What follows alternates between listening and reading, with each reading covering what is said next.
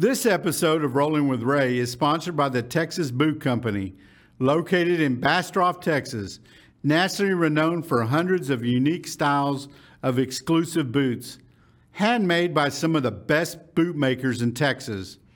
Head-to-toe outfitters, whether you're all cowboy or just from the shins down, check them out and enjoy free shipping nationwide. Visit www.texasbootcompany.com for more information. Welcome to Rollin with Ray. You're probably asking yourself, what am I doing with two football helmets? One from Irving MacArthur High School and the other one from Irving High School. Well, the reason is, and no, it's not Smack Mac Week, is because I will be interviewing Rick Smith, who is a MacArthur graduate and played football at MacArthur High School. In this episode of Rollin with Ray, you will meet the resilient Rick Smith. We dive into his story and learn how he turned his trials into a triumph after hitting rock bottom. Rick was addicted to prescription drugs for 10 years. This cost him his marriage, his career, and his relationship with his children, and eventually his health. Since 2010, Rick has used a defibrillator after suffering congestive heart failure. However, in 2023, his cardiologist informed him he would need a heart transplant to keep living. A day after he got on the list for a heart transplant, he was accepted, and 12 days after that, he walked out of the hospital unassisted with a new heart. Rick uses his life lessons now to help others. He is the founder of Rock Bottom Outreach, a nonprofit organization meeting people where they are giving them the love Jesus modeled when he walked upon this earth.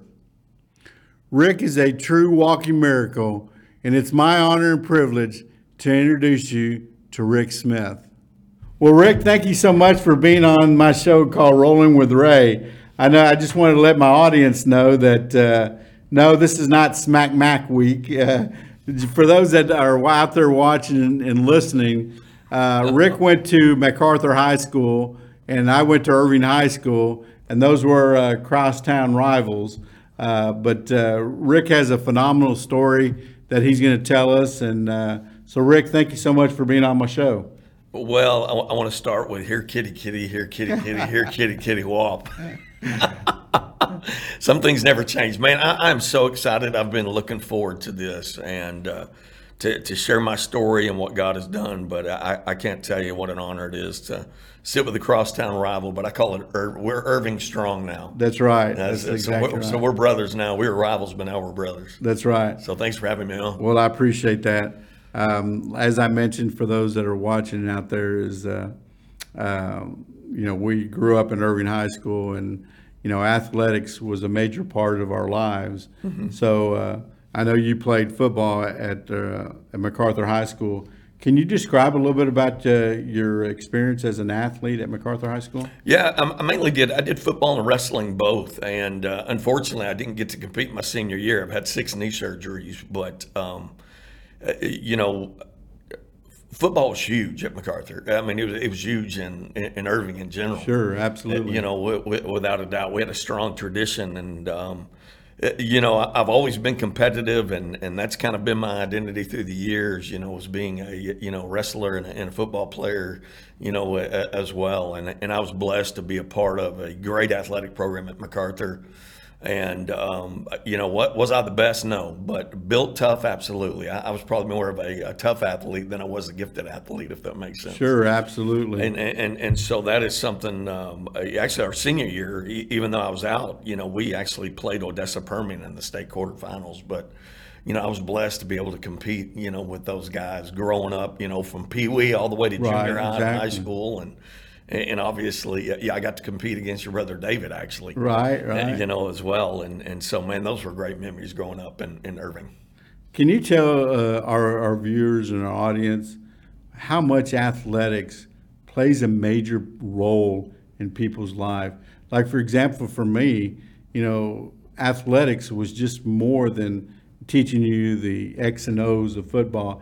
It teaches you about life lessons that to this day I still learn or that I learned back in high school is how I lead my life.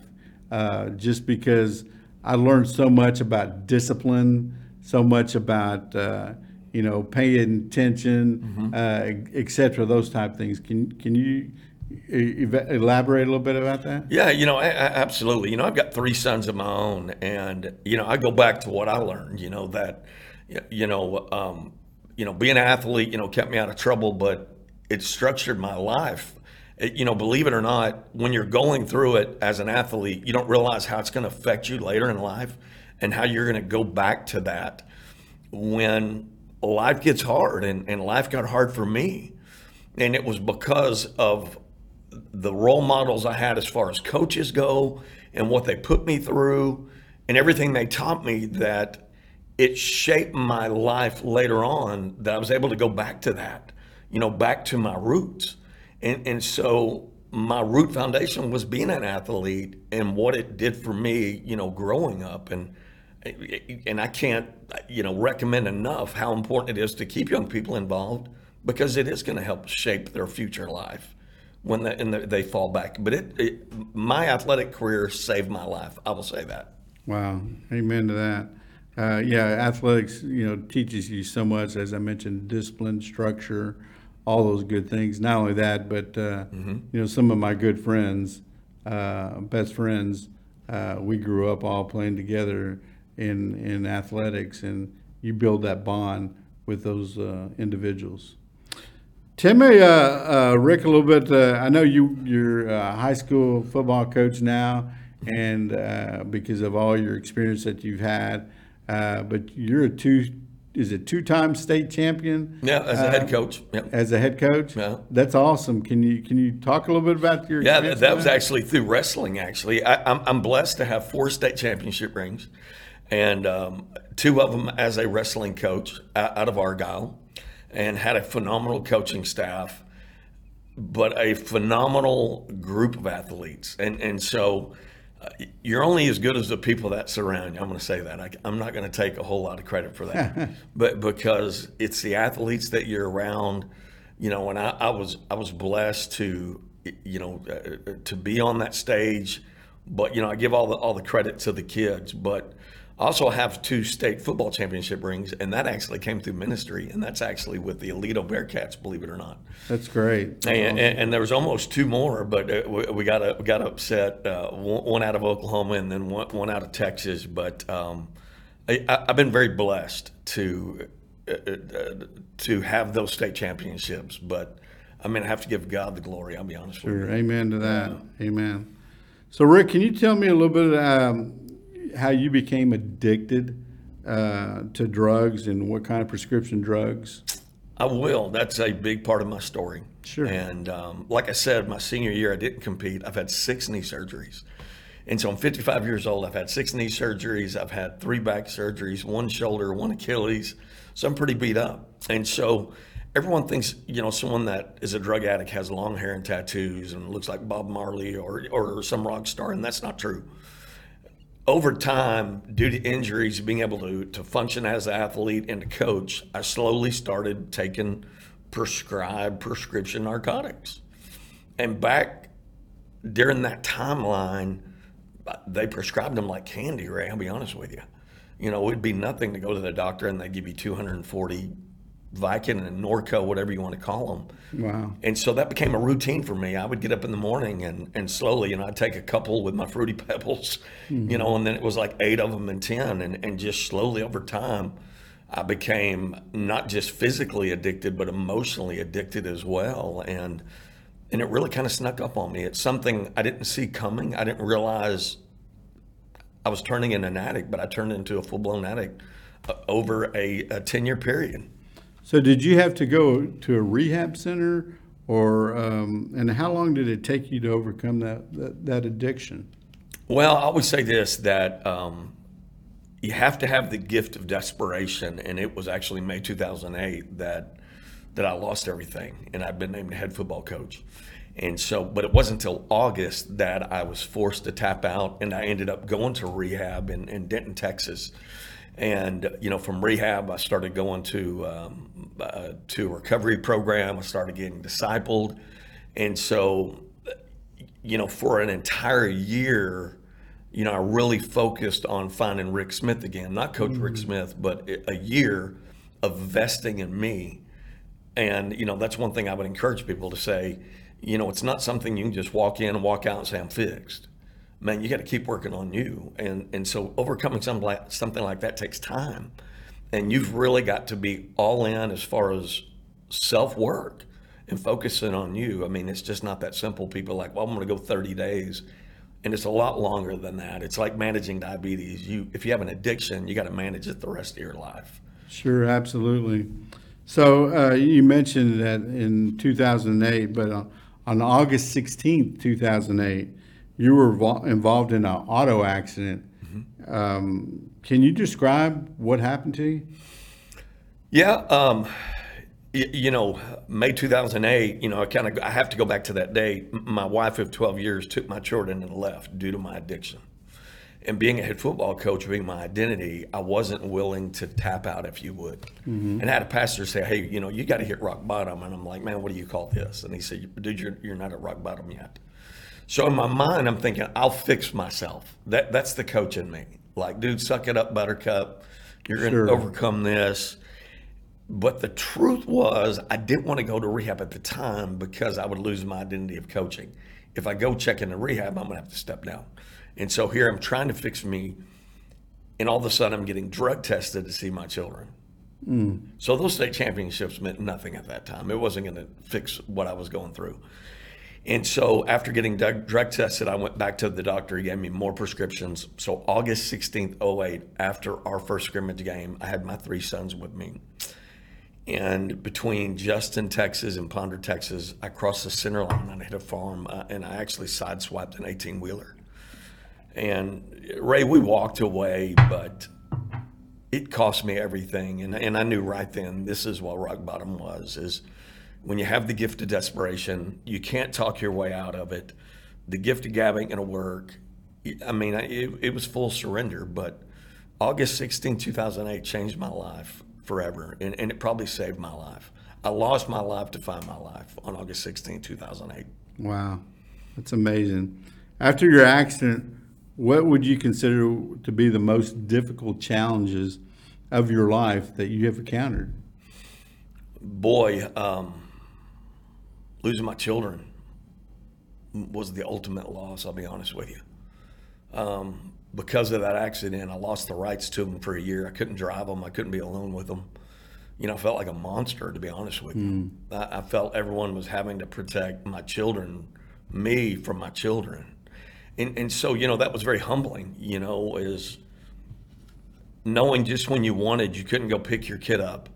You couldn't drive them, or if they needed a code or something, I couldn't go to them and take it to them without permission, and I'll be honest with you, that in spite of all I've gone through, Ray, that's probably the most difficult thing I've ever gone through is losing my 3 sons during that time. Wow. I don't have any children, but I can only imagine what that is like. But now your children are back in your lives, and it's all good, right? Correct? Man, my boys got to see God in action, and I have a great relationship with my 3 sons. And man, I'm very blessed. There are things I don't take for granted, and that is one of them. I try to. They're now 25, 23, 21, and they're doing phenomenal. They're successful. I couldn't be more proud of my children, but, I always tell people that are going through something like that, it's not how you start, but it's how you finish. And I'm blessed to say, yeah, man, I've got a great relationship with my 3 sons. That's great. Yeah. Amen to that. Can you tell me a little bit about rock bottom outreach? I can. Some people call me Rock Bottom Rick, and that's funny. And it's not because I do a lot of squats. Right. And so that's nothing to do with it. During that time, and I hit on it earlier, that when I realized I was addicted, I didn't know what to do. I didn't know who to turn to. And a lot of people said they thought something was wrong, but nobody said anything.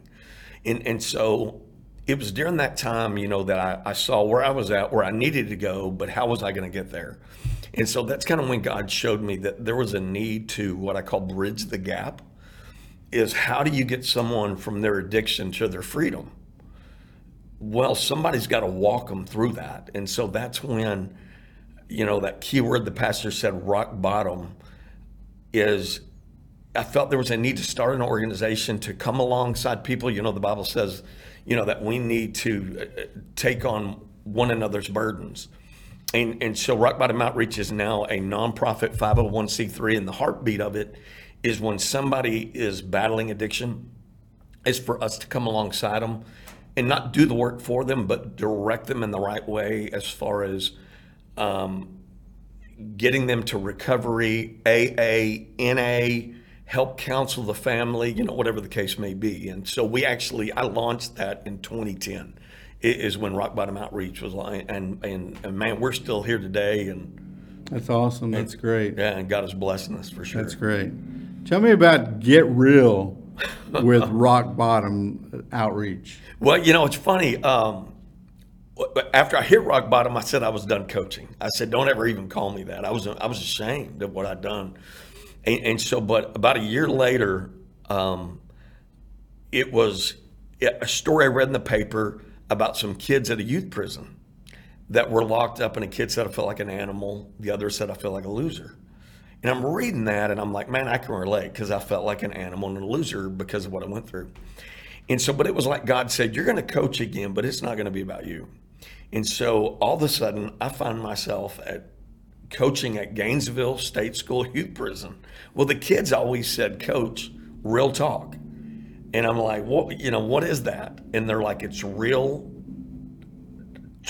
real transparent conversation. It's being honest with each other. So out of that came real talk. Get Real with Rick from Rock Bottom Outreach. Gotcha. And so it's about being real with one another when someone is struggling or they're going through something. And so that's kind of where that came from. So that's where the Get Real came from. Gotcha. When you speak to groups or organization, what is your message? Man, it is real, uncensored, real talk is what it is. And we do a choices and consequence message in the schools. That we go into schools and we tell them how it really is. A lot of these kids are making poor decisions. They're running around with gangs, broken families, stuff like that. But, the message is to say, there's a consequence for everything. If you make a good choice, it's a good consequence, right? Correct. A bad choice, it's a bad consequence. And so we go in with a team of speakers, and everyone's got their own rock bottom story. And so we talked to these kids. Actually, the last place I spoke at was your alumni. Oh, yeah? Was Irving High School. Awesome. Actually. Awesome. And so we go in, and we don't just talk to the athletes, but being a coach, but we talk to the whole, student body. But we paint a very clear picture. Ray, it's not a slideshow. Mm-hmm. And it ain't a stat sheet. Man, it's just hardcore facts. And I let them know, like, where I was at coaching, they put felony offenders behind bars at 10 years old, if you can imagine. Wow. And so we even asked them, say, who's got a 10-year-old brother or sister? But we've also spoke to elementary kids, but junior high as well. But it's an uncensored message is what it is. Wow. How many athletes has your organization helped? Oh, wow. That's a tough question, Ray. I can't give you the exact number, but I can tell you this. To date, I have so many athletes still that have graduated college, are married, that come back and can say, man, Coach, I never forgot the day that you came to my school. That's great. And that you vested in that. Part of those few state championships were working with the Alito Bearcats, not as a coach, but more as a chaplain role during that time. So it's amazing what God can do with your mess and all of a sudden put you back on the sidelines in a different role. And so been blessed to watch those kids grow up, be successful. And so we have a high success rate, I will say that. You've been on top of the world, Rick. I know about that. It's hard to stay on top of that echelon. What do you do today to make sure that you strive to be the best that you can?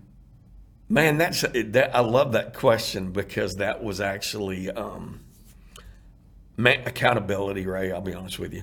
I have people I'm accountable to. Iron sharpens iron is what the Bible says. And man, there's days that I don't feel like I'm on top of the world, but man, and knowing me, I'm committed. The word God gave me back in '08 was steadfast, and to stay steadfast mean focused. You got to surround, and I go back to this, you're only good as the people that surround you. And I surround myself with people like you that are going to be a voice of encouragement to me. Because, man, there's days I struggle. I can say I've been in the limelight, like you, I've done a book. I've done that. But at the end of the day, it's important we stay humble, because I think when we're humble, we stay teachable, if you would. And how do I do that? By staying close to the people that hold me accountable. That will be real talk with Rick anytime that I need it. That's how I stay, I call it cross-centered, if you would. I stay cross-centered by surrounding myself with people that hold me accountable. Wow, that's awesome. Well, Rick, as I mentioned to you earlier, that we're doing 2 parts to this story. Right. We haven't even gotten to the good stuff, and we're almost out of time. But how can people reach out to you? Do you have a website or a phone number somebody can contact you if they're going through some difficult times right now? Can you elaborate a little bit about that? Yeah, it's frustrating, and I found this too, of trying to get a hold of somebody sometimes when you're a time of desperation, if you would. But we have a website, which is www.rockbottomoutreach.org. And then my cell number is even on there, and I'll give it 940-368-0034. We're big on social media. We have Facebook, Instagram, Twitter page. We're on TikTok. The kids wanted us to get on TikTok, and we have almost 38,000 followers on TikTok alone. But anyone can reach us through that. And again, we want to try to direct people to a place that they can help find their freedom or answer those questions. So by doing that, we make ourselves available 24/7. Great. Well, I want to thank y'all for watching and listening to this episode of my podcast. Make sure you tune in to part 2 of my episode of Rick Smith with Rollin with Ray. Thank you so much, and I look forward to part 2. I'm excited to do part 2. There's still more to learn about Rick Smith. Stay tuned for part 2 of his journey, where he will take an in-depth look into him being diagnosed with congestive heart failure and him receiving a new heart. Thank you for watching and listening to my podcast. I want to thank the Grossman Burn Foundation and the Texas Boot Company for sponsoring this episode. Make sure to follow me on Facebook, Instagram, and on my YouTube channel called Rollin with Ray. Make sure to like, share, and subscribe. Should you be looking for a good read this summer, please pick up my book called The Life I Didn't Expect, Facing Adversity and Winning. The book is on Amazon. And until I see you again, keep rolling with Ray. This episode of Rollin with Ray is sponsored by the Grossman Burn Foundation. The Grossman Burn Foundation provides medical, financial, and emotional support to families who have suffered a burn injury, and they aid in the development of a self-sustainable communities worldwide through public education, strategic partnerships, and teamwork. For more information, go to www.grossmanburnfoundation.org or email inquiries to info@grossmanburnfoundation.org, or you can call 866-411-4423 for more information.